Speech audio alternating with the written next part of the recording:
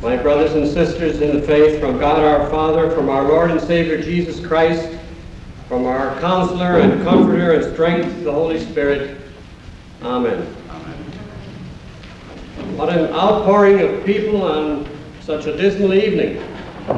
And I'm looking for my good friend, Sister Marilyn from St. Dominic's. Did she make it? She called and said if she could get a car from the convent, there'd be a group of them here. I had the unusual opportunity a few weeks ago of visiting St. Dominic's High School, and Sister Marilyn said, why don't I take the opportunity to talk to her religion classes? And to my great joy, I discovered that we have a common love for the Word of God and for our Lord and Savior Jesus Christ. And she said she would try to be here, maybe she's still coming.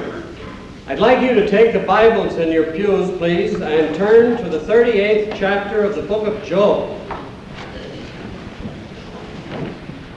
Like Pastor Matzad says, you open it in the middle and you make a small left turn.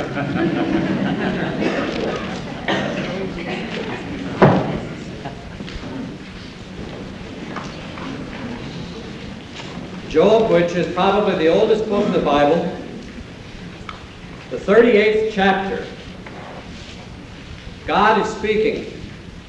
In verse 1, he says, Then the Lord answered Job out of the whirlwind.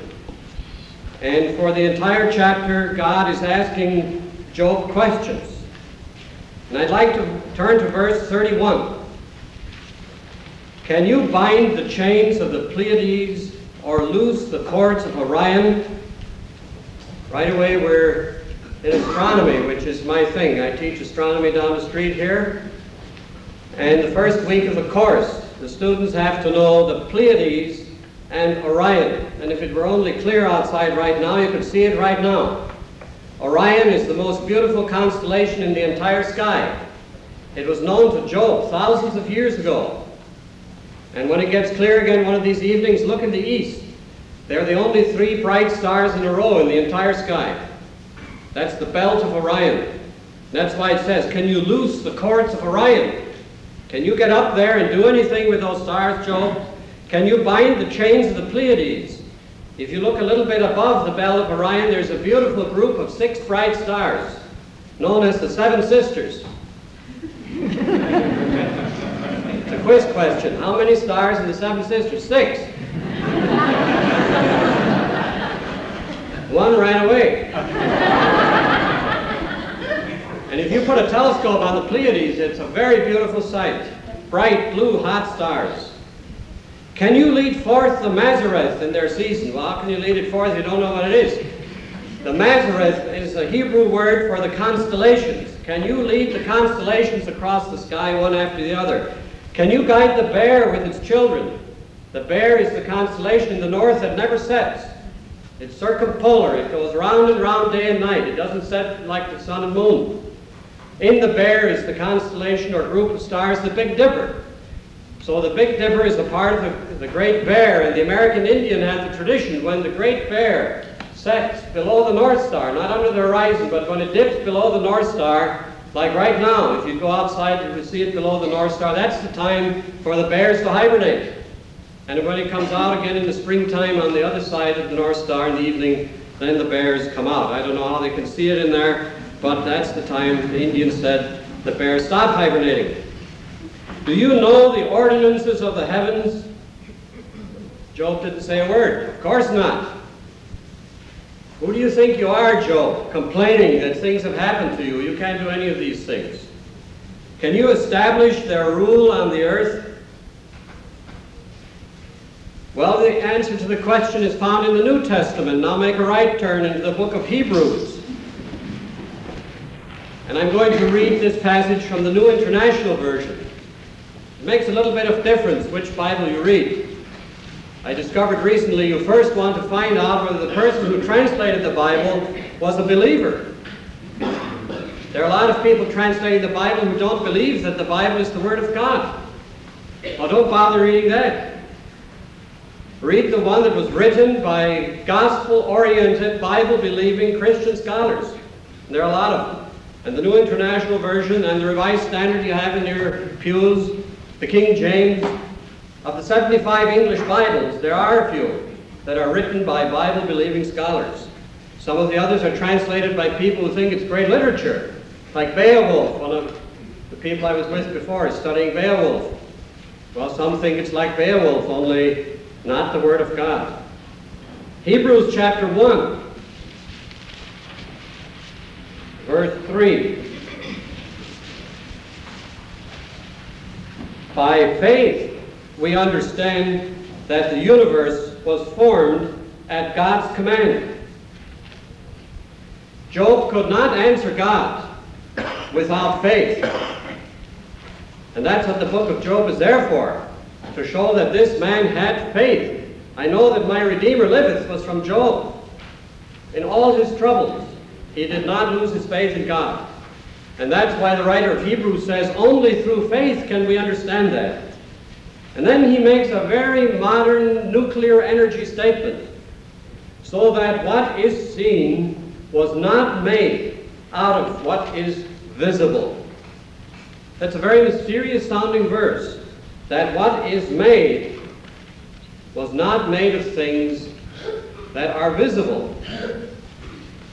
Some people think that this was the first clue to the fact that all matter is made of atoms that you cannot see, that atoms are totally invisible to us.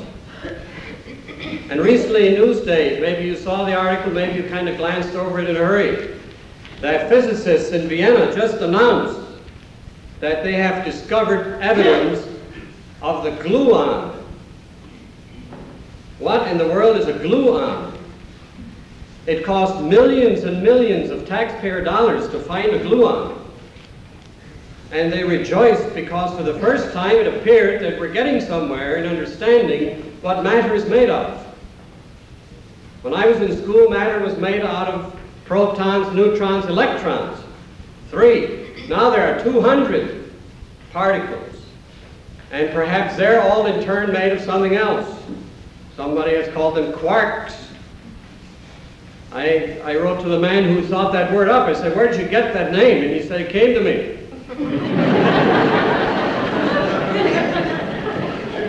In German, and I have a little German background, it means cottage cheese.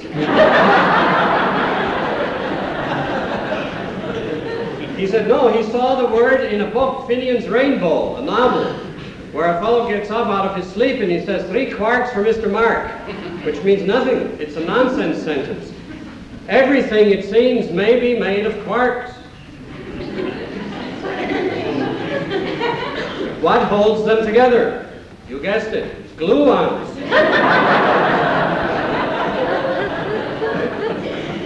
Out in Upton, Suffolk County, they are building a machine for $375 million, tax money, without overruns, to find quarks. It's called Isabel. I means intersecting. S, storage, accelerator, ISA. It's a colliding atoms measure. So far we've just been shooting beams at a stationary wall. Most of the energy goes into the wall. Now scientists figured out if you have 2 intersecting atoms measures hitting each other head on, like a car collision, we get more bang out of our money. It'll be done in 1985. Isabel. I said, what's Bell? They said, for the beauty of the information that we're going to learn. The writer of Hebrews said, everything is made out of things that are invisible. How true that is. And the end is not in sight. I'm sure that, well, there's not only one kind of quark, now we're up to 18. Earl Lane, my good friend at Newsday, who wrote the article on quarks a few weeks ago, told me on the phone, I called, I said, Earl, you did a beautiful job of this thing in physics. He said, it's amazing. When I write about physics, I never get a phone call. But I'm very happy you wrote. I said, one thing, Earl. You said there are 6 quarks. You even had pictures on the front page of part 2. I said there are 18. He said, well, I didn't want to confuse the issue. They're called colored quarks, charmed quarks, anti-charmed quarks. They can't think up strange enough names. By faith, Hebrews says, we understand that all this was done at God's command. And I'm happy to tell you that among the scientists who are doing this work, more and more of them are talking about simple faith in the Creator. There was a time when it was unpopular to talk about faith in a science laboratory. I want to quote a little bit from a nice new little book called God and the Astronomers, written by Dr. Robert Jastrow, who is one of America's foremost astronomers. And lest you think that this man comes to the subject with a bias, he starts on page 1 with the statement, when an astronomer writes about God, this is not a religious book, this is a book for astronomers, his colleagues assume he's either over the hill or going bonkers. In my case, says Jastrow, it should be understood from the start that I am an agnostic. And how does he end his book? He says, the scientist's pursuit of the past, and this is a book of the history of astronomy, ends in the moment of creation. This is an exceedingly strange development, unexpected by everyone but the theologians. They have always accepted the word of the Bible. In the beginning, God created heaven and earth, to which St. Augustine added, who can understand this mystery or explain it to others? The development is unexpected because science has had such extraordinary success in tracing the chain of cause and effect backward in time. And he goes on to say that the scientist today is absolutely forced to the conclusion that God created the universe. And he says, for the scientist who has lived by his faith in the power of reason, the story ends like a bad dream. He has scaled the mountains of ignorance. He is about to conquer the highest peak. As he pulls himself over the final rock, he is greeted by a band of theologians who have been sitting there all along.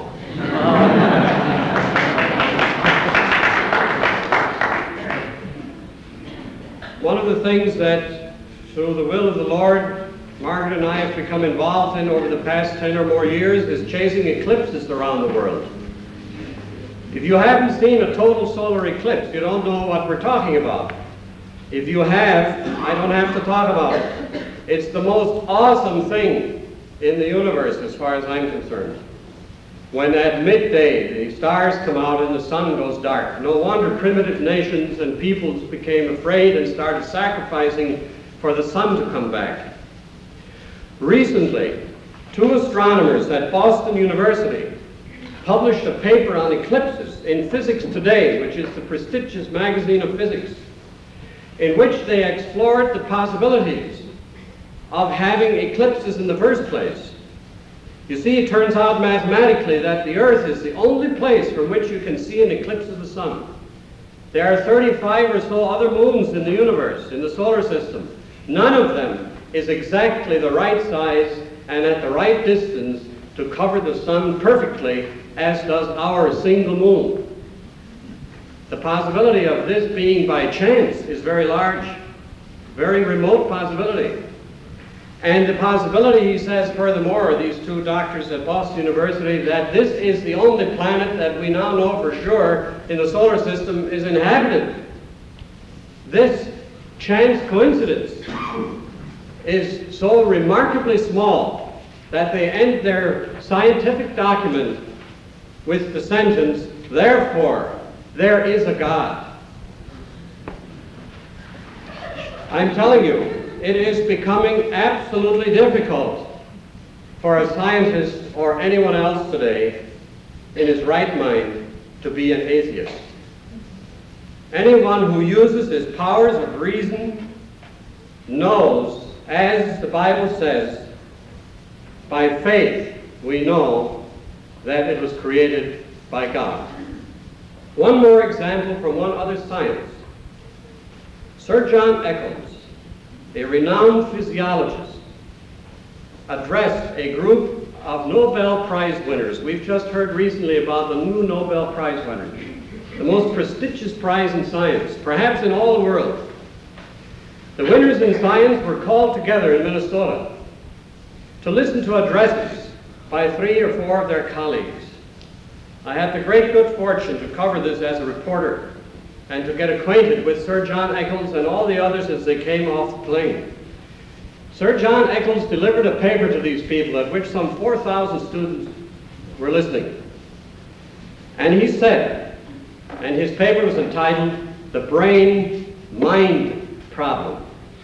He said to that group of assembled scientists and students that we have proof today that man has a soul. He said, in the laboratory, it is impossible to find where in the human brain the neurons and synapses exist to explain our memory. He can prove, in fact, that a person can have a thought before the nerves that produce the thought are activated. But he cannot prove, he said, why a person who gets up in the morning thinks he is the same person who went to sleep last night. There is no scientific explanation, he said. It is the person's mind. And the brain, which is a physical entity, cannot understand the mind. It is like a pot trying to understand the potter. And therefore, man has an immortal soul. He said, we cannot die because our real self is not physical in the first place. There were no objections to that paper. Not from the scientists. There were some objections by a few of the theologians present. And there I began to realize that when Satan wants to distort the truth, he starts in the place where we're least likely to look, in the churches.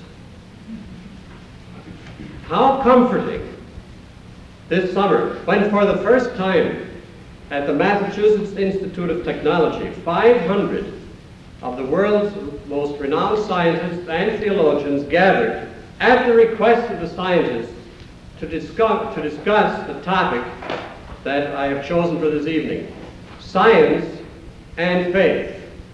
And I've added to that the power of God. You see, scientists have discovered in the last 10 years or so that all the wonderful answers that we were promised in the World's Fair, in the carousels that were going around, and there was a dog in front there, and it got better, refrigerators and everything, and each sort of revolving thing, that these things were not happening. Not only were all the carousels of progress not happening, but we got other problems we never even figured on. Atomic energy was to cure everything in 1948. Instead, it made problems that are dividing America. The conference was requested by scientists, and it moved the reporter to write after the conference was over, after 12 days of listening to these people in 5 languages, Russians included. Is the centuries-old conflict between science and religion over? Is there an end to the conflict that had a nervous church stop the courageous Galileo? Is there an end to the conflict that gave religion the reputation of being anti-intellectual? From the looks of an impressive World Conference on Science and Religion at MIT this week, the answer to those questions is yes. And the reporter concluded his article by saying very clearly, the conference was dominated by a Christian perspective. Many speakers insisted that Christianity is the way out of the technological mire in which mankind has caught itself. The other major faiths of the world went almost unnoticed.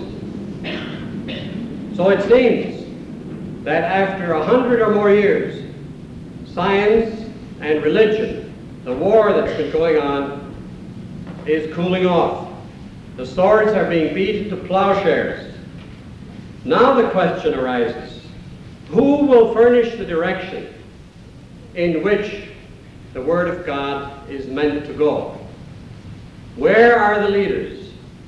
Where is the wellspring from which the solution of these problems should come? Partly as an answer to that question, I'd like to tell you what some of the people who are considered the most renowned scientists and theologians in the world today are saying.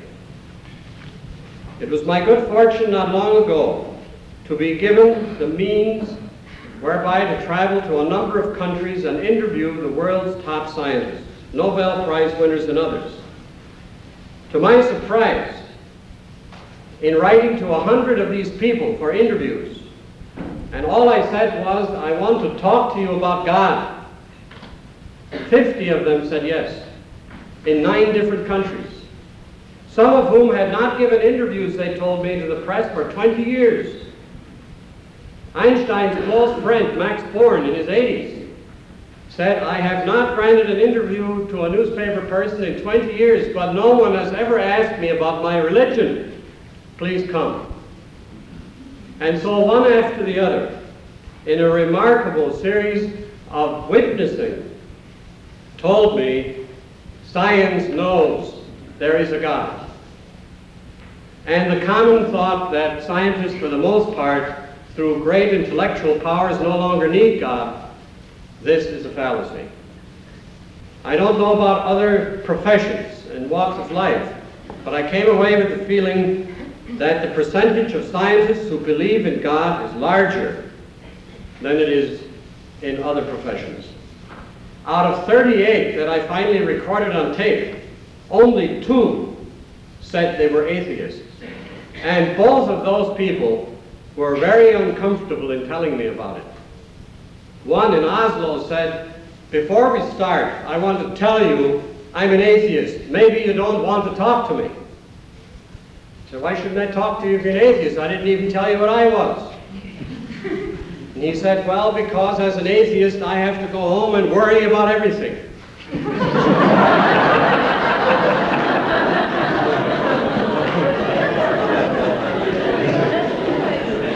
You can go home, he said, you can pray that you're...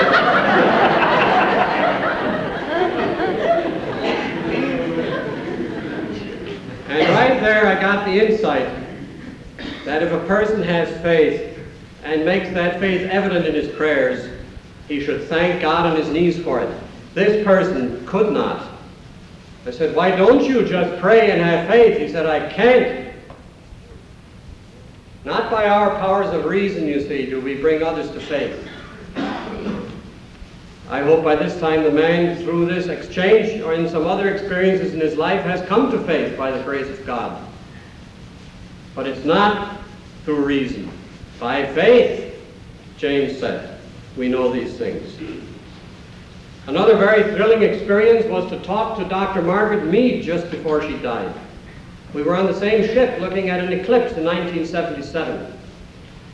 And you take your courage in hand and you go up to this world-famous person, probably the most famous woman scientist at that time, relaxing on a deck chair, and I said, Dr. Mead, can I talk to you about God? Yes. And I said, I've listened to your lectures on shipboard now for several evenings, but one thing I would like to ask you. What do you think about God? And she said, will you please put down that I am a post-agnostic. I said, what is a post-agnostic? She said, a post-agnostic is a person who has had agnostics in their relationship for generations, but I have become a Christian.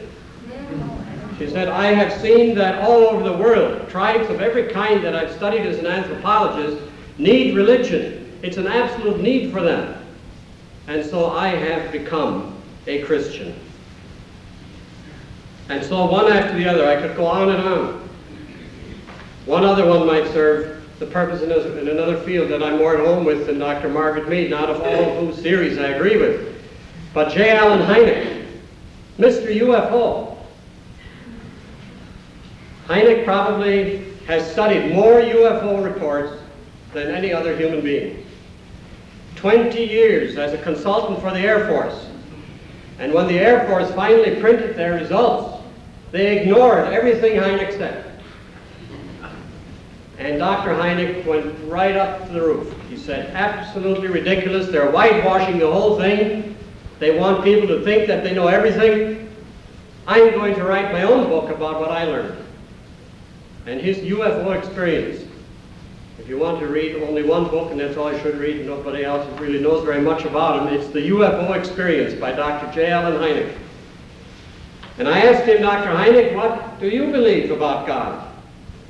And of all the 38 interviews, here was one that I had the feeling did his homework. He pulls out notes. He said, I'm ready for you. I've written these things down. And so I don't get it wrong. I want to read verbatim what he said. Among many other things, he went on for an hour. With some scientists, Hynek said, it is not science or religion. It's both religion and science to make a totally new concept. We're in the situation, he said, of a man who wants to build a beautiful mansion in which to live. He wants a library, a music room, a swimming pool, a master bedroom, a nice dining room, a kitchen, everything else. But as he looks around, he sees that he has just a limited number of bricks. What does he do? Does he decide just to build a tiny little hovel in which to live? I say no. I think I've solved that problem this way. I use imaginary bricks. I go ahead and build my mansion and live in it with one rule. I will never substitute an imaginary brick if a real one is available. And he goes on to explain what he means by his imaginary bricks. He means his faith.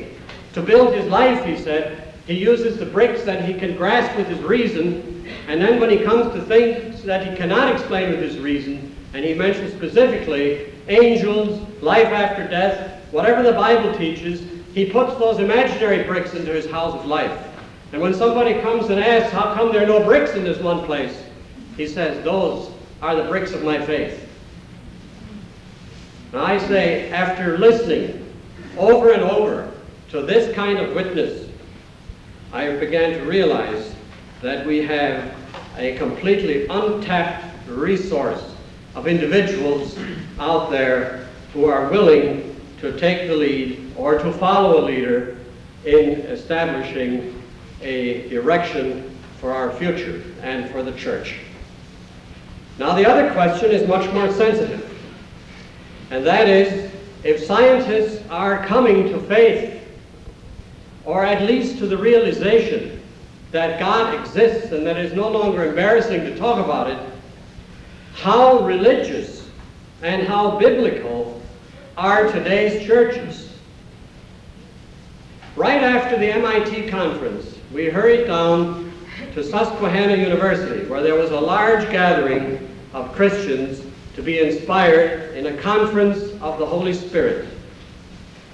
In one seminar, after the presentation was over, and it was a very fine one, by a professor at Gettysburg University who was talking about Luther and the mystics of his time, and Luther's healing services, which I didn't know existed. A woman asked a question from our seminar group, and she said, Professor, after listening to you, I can't help but ask this question. Why is it that in a recent Sunday school conference, the speaker, a theologian, told us that we should no longer teach our classes in Sunday school the song, Jesus loves me, this I know, for the Bible tells me so? Well, the speaker did not answer that question. He said, there is someone else here who is more qualified than I am because he has his doctor's degree in theology. The man rose to his feet and said, the answer to that question is very difficult, but it has to do with the fact that today many theologians have gotten away from the idea that the Bible is literally the Word of God. We no longer, he said, quote, worship that paper pope. The woman was crushed. I said to the man, I don't think that it is a matter of worshiping a paper pope. I think it is a matter of you abandoning the Word of God. People came up to me, pastors after this seminar, and said we should have had the courage to get up and cheer, because this is the problem in our church today.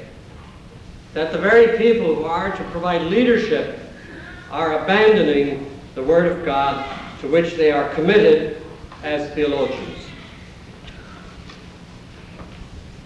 I'd like to close with a three-way Bible message. We've heard from Job. We've heard from the writers to the Hebrews.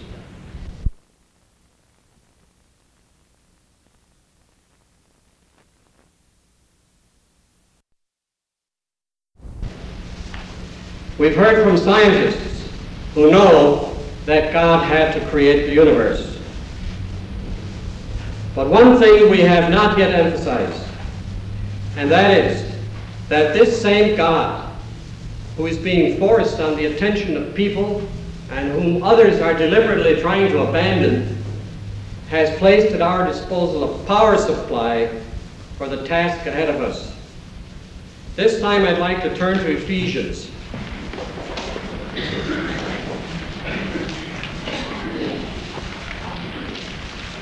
Ephesians chapter 3, verse 20.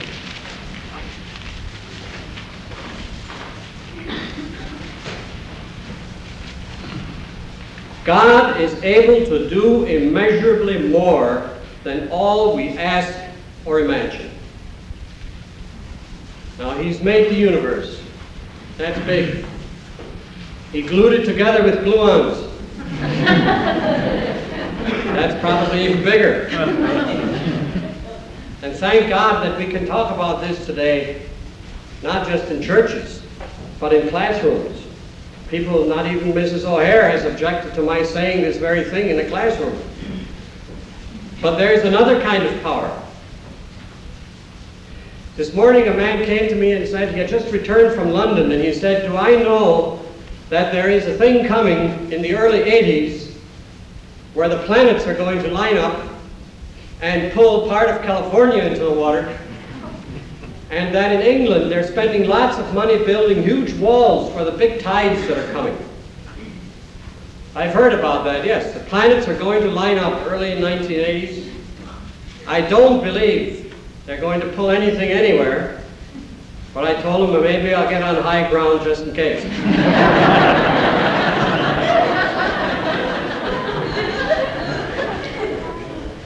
That's the power of creation. That power is still there. But there's a second kind of power, a second kind of thing that God can do that's immeasurably more than we ask or imagine. You know, the word power, as much as we talk about the shortage of it in this world, the word power is in the Bible more than 200 times. There's no power shortage in here. No outage, no brownout, nothing. 200 times. Listen to the second kind of power God promised us. Matthew 9:6, the Son of Man has power on earth to forgive sins.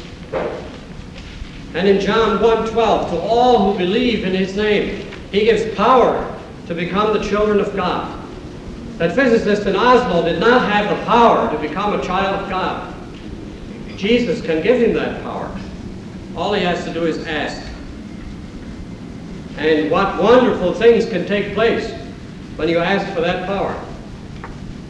In the Bible we see where Christ healed a paralytic man, He forgave his sins, and the healing of his body was a comparatively minor thing after that. A very similar thing was brought to our attention in September. Maybe you heard about it when Miss America testified to the healing in her life. Here's the newspaper article.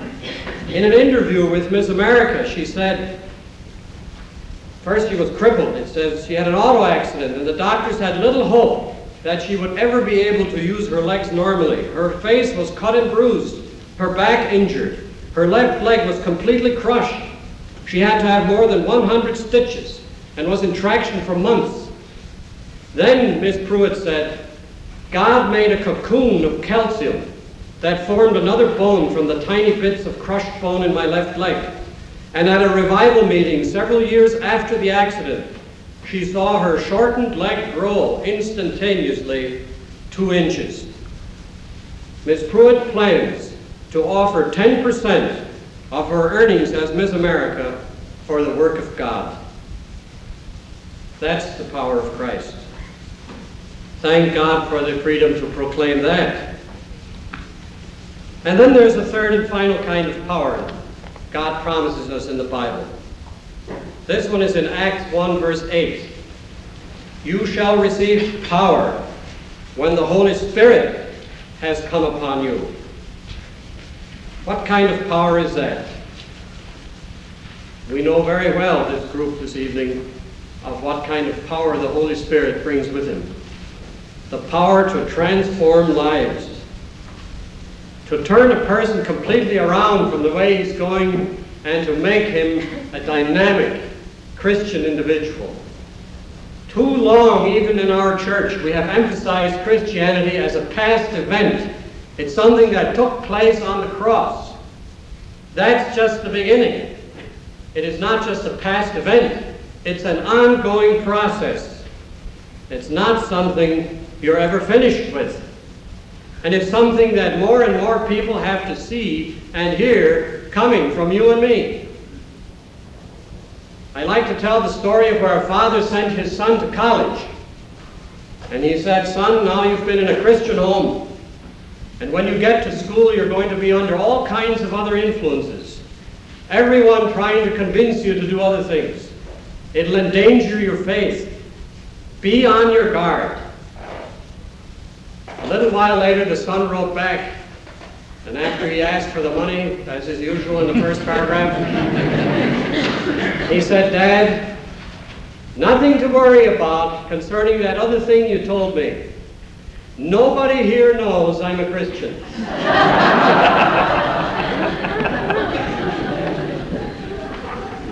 Friends, there's no such thing as nobody knowing that we're Christians. Jesus told us, I am the vine, you are the branches. If a man remains in me and I in him, he will bear much fruit. And this is what the Holy Spirit empowers us to do. Christ goes much farther. He says, apart from me, you can do nothing. If you remain in me and my words remain in you, that means we have to keep this in us. Not consider it a paper something or other. The Word of God. And if that remains in us, he says, ask whatever you wish. Ask whatever you wish, and it will be given you. I see some of my students here for extra credit.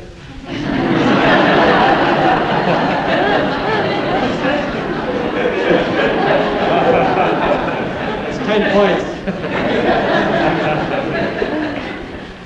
I like to tell them, and this is borrowing from World War II, it dates me a little bit.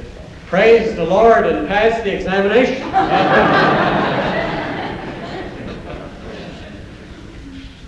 If my words remain in you, ask whatever you wish. Friends, let's commit our lives to that cause. Praise his holy name. Amen. Amen.